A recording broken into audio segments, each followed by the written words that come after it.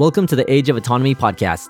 This is your host, Albert Perez. Throughout this podcast, we'll be diving in depth into subjects discussed in the book, Crypto Asset Investing in the Age of Autonomy.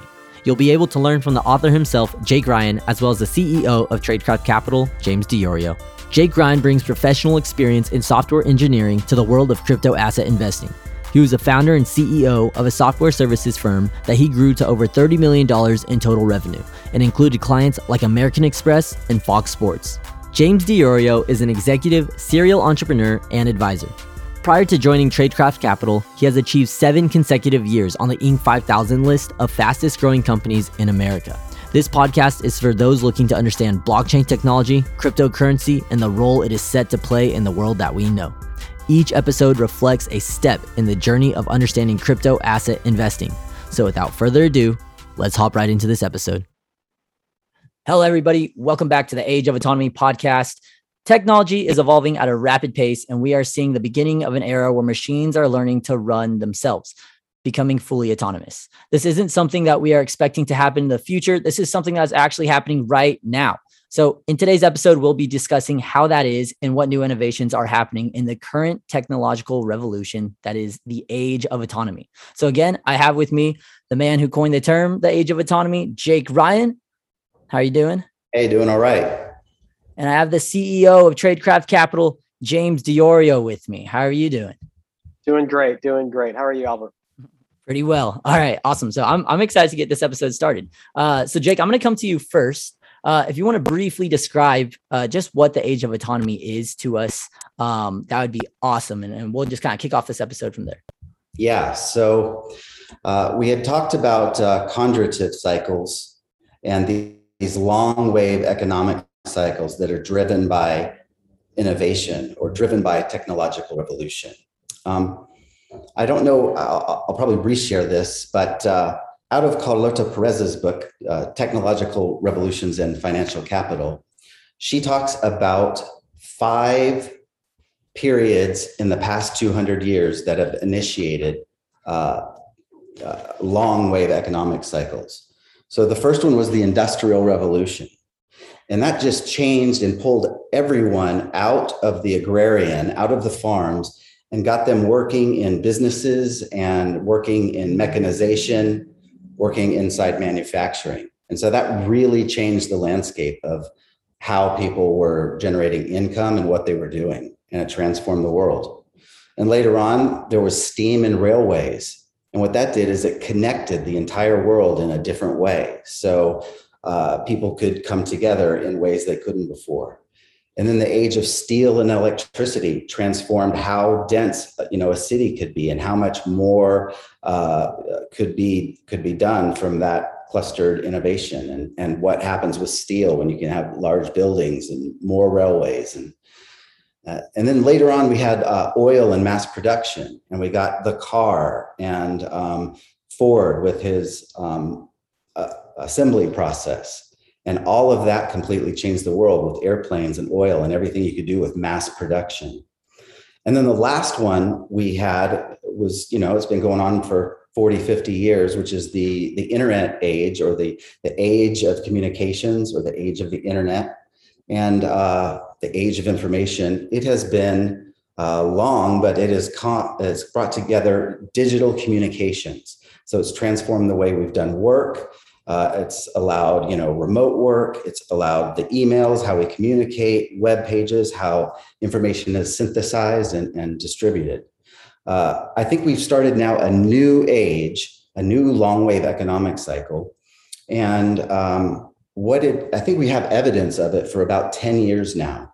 When you look at all the artificial intelligence, where the Internet of Things and all the sensors that are going everywhere, sensors in farms, sensors in parking lots, sensors in roadways, sensors on refrigerators, like tons of massive amounts of data are being generated from the Internet of Things.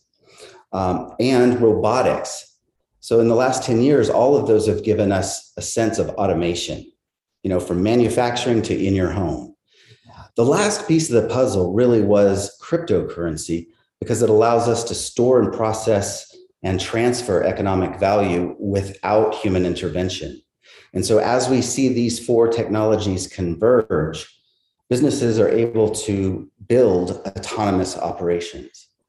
And that's extremely efficient, always on, always acting, doesn't need take breaks, doesn't need lunch, doesn't need days off. Those are just continuing to run. And businesses that don't have autonomous operations, they simply won't be able to compete with those that do, really because autonomy is the ultimate competitive advantage. And so I think over the next 40 years, we're going to see the entire world shift again. And how work is demonstrated and provided, how things are compensated. The whole world is going to shift because we're going to an autonomous economy. And so that really is the kind of the summary of the age of autonomy.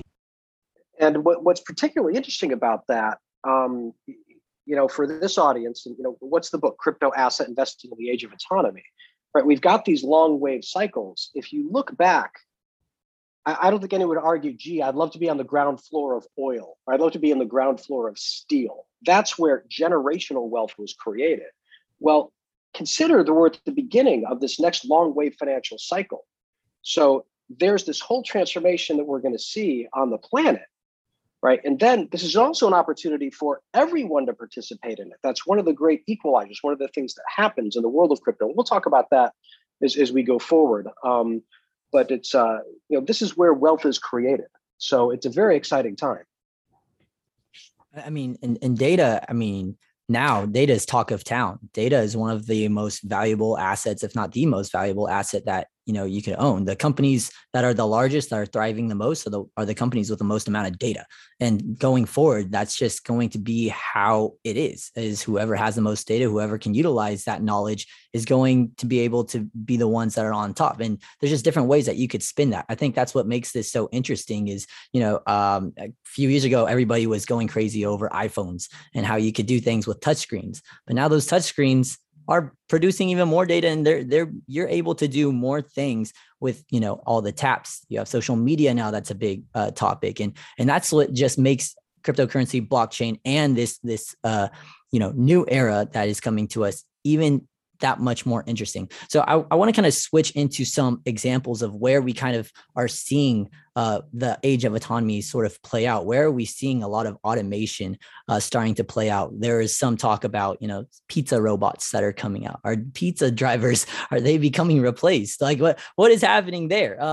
Refrigerators too. You could tweet from your refrigerator. I don't know if you've seen that, but there's that as well. I want to kind of go into some of those examples if you guys have any off the top of your head, and just kind of give our audience a picture of how automation is going to be playing a major role in our life. Yeah, well, now that refrigerator example, you can program what contents you have, and as you use it, it can call Amazon and in some areas have groceries delivered, right? Your refrigerator is doing your shopping for you. With a drone. We're having drones. We're having robotics do all kinds of things in the physical world.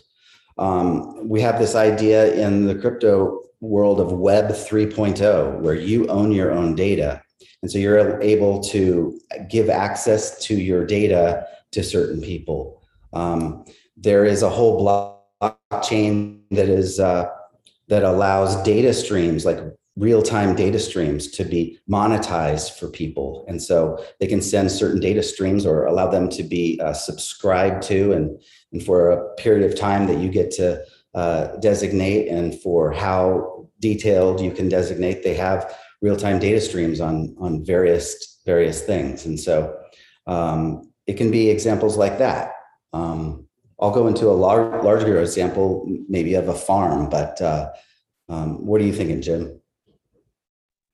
No, I think what's happening is I guess I'll say it like this. This is all happening very quickly and behind the scenes. I don't think people realize how quickly the world is getting rewired, right? And while speaking specifically about crypto, Bitcoin gets all the headlines because it's the mothership, it's the big one, it's flashy, it's money.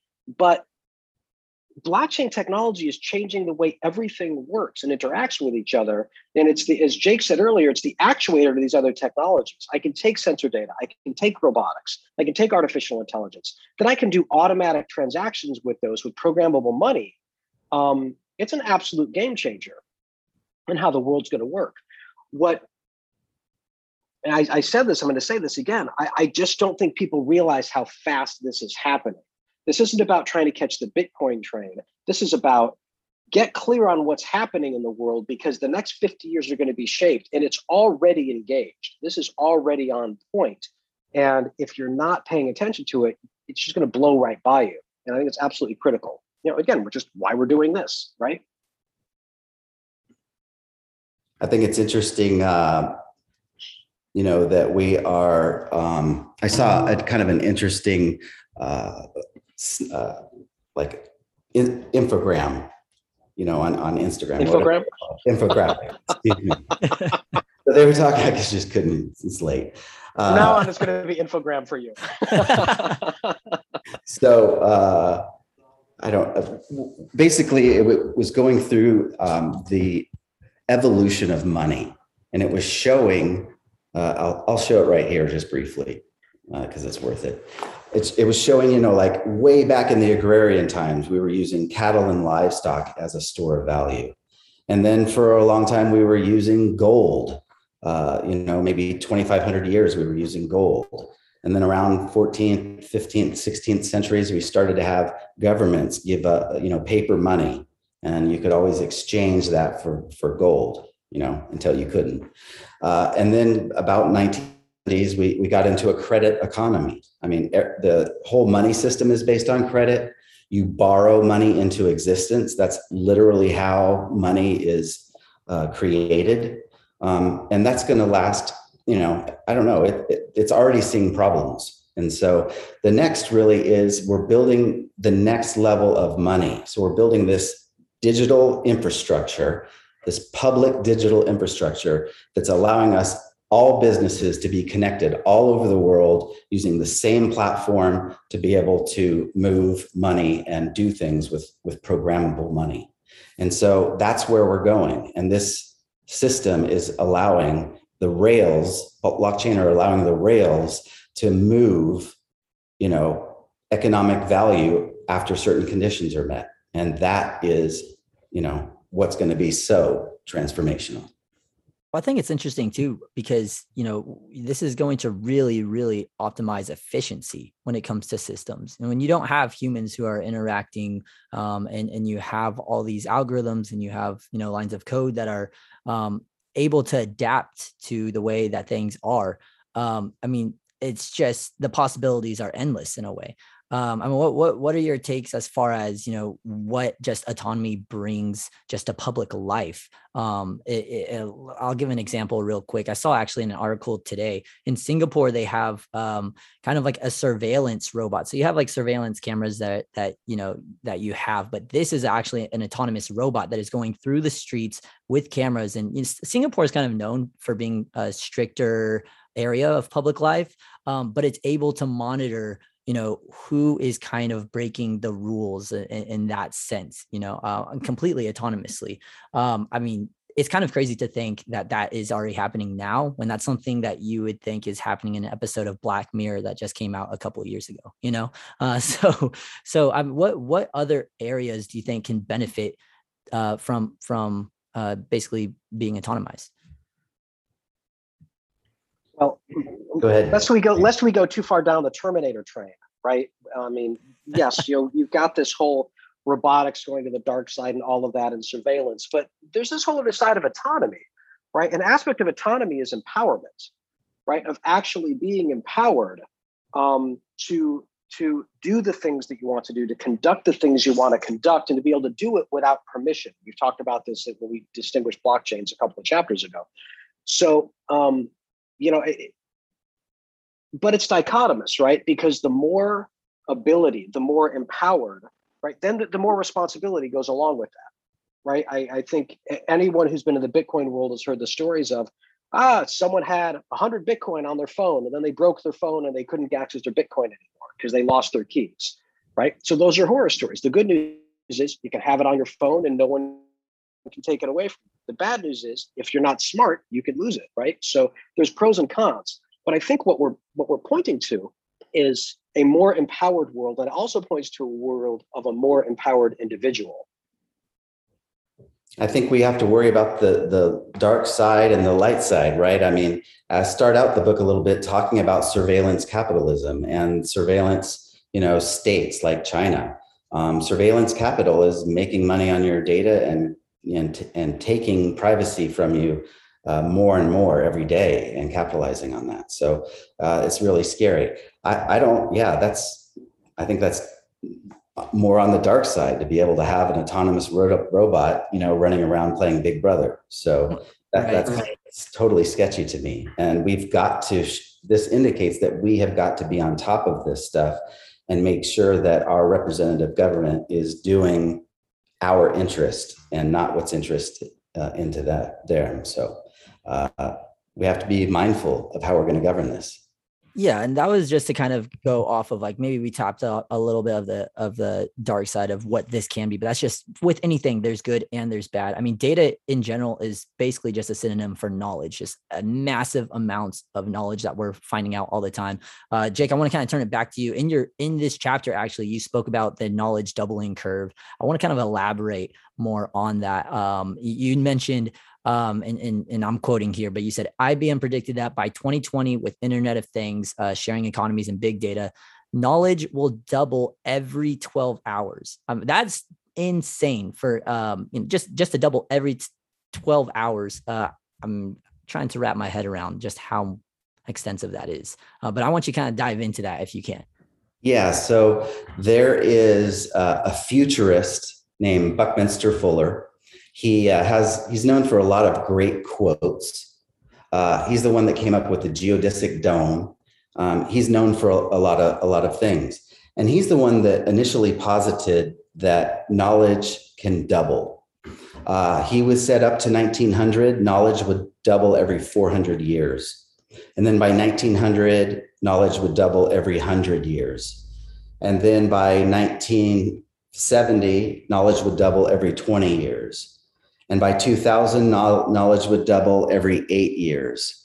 And then that's when IBM started to come in around 2017 to validate where we are on the knowledge doubling curve. And in 2017, knowledge was doubling every 13 months.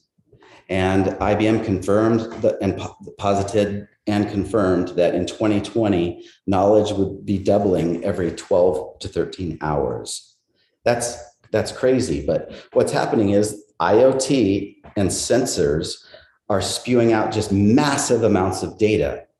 Then artificial intelligence is taking that data and turning it into knowledge, right? And then that knowledge can be acted upon through this autonomous economy, through the rails that blockchains provides.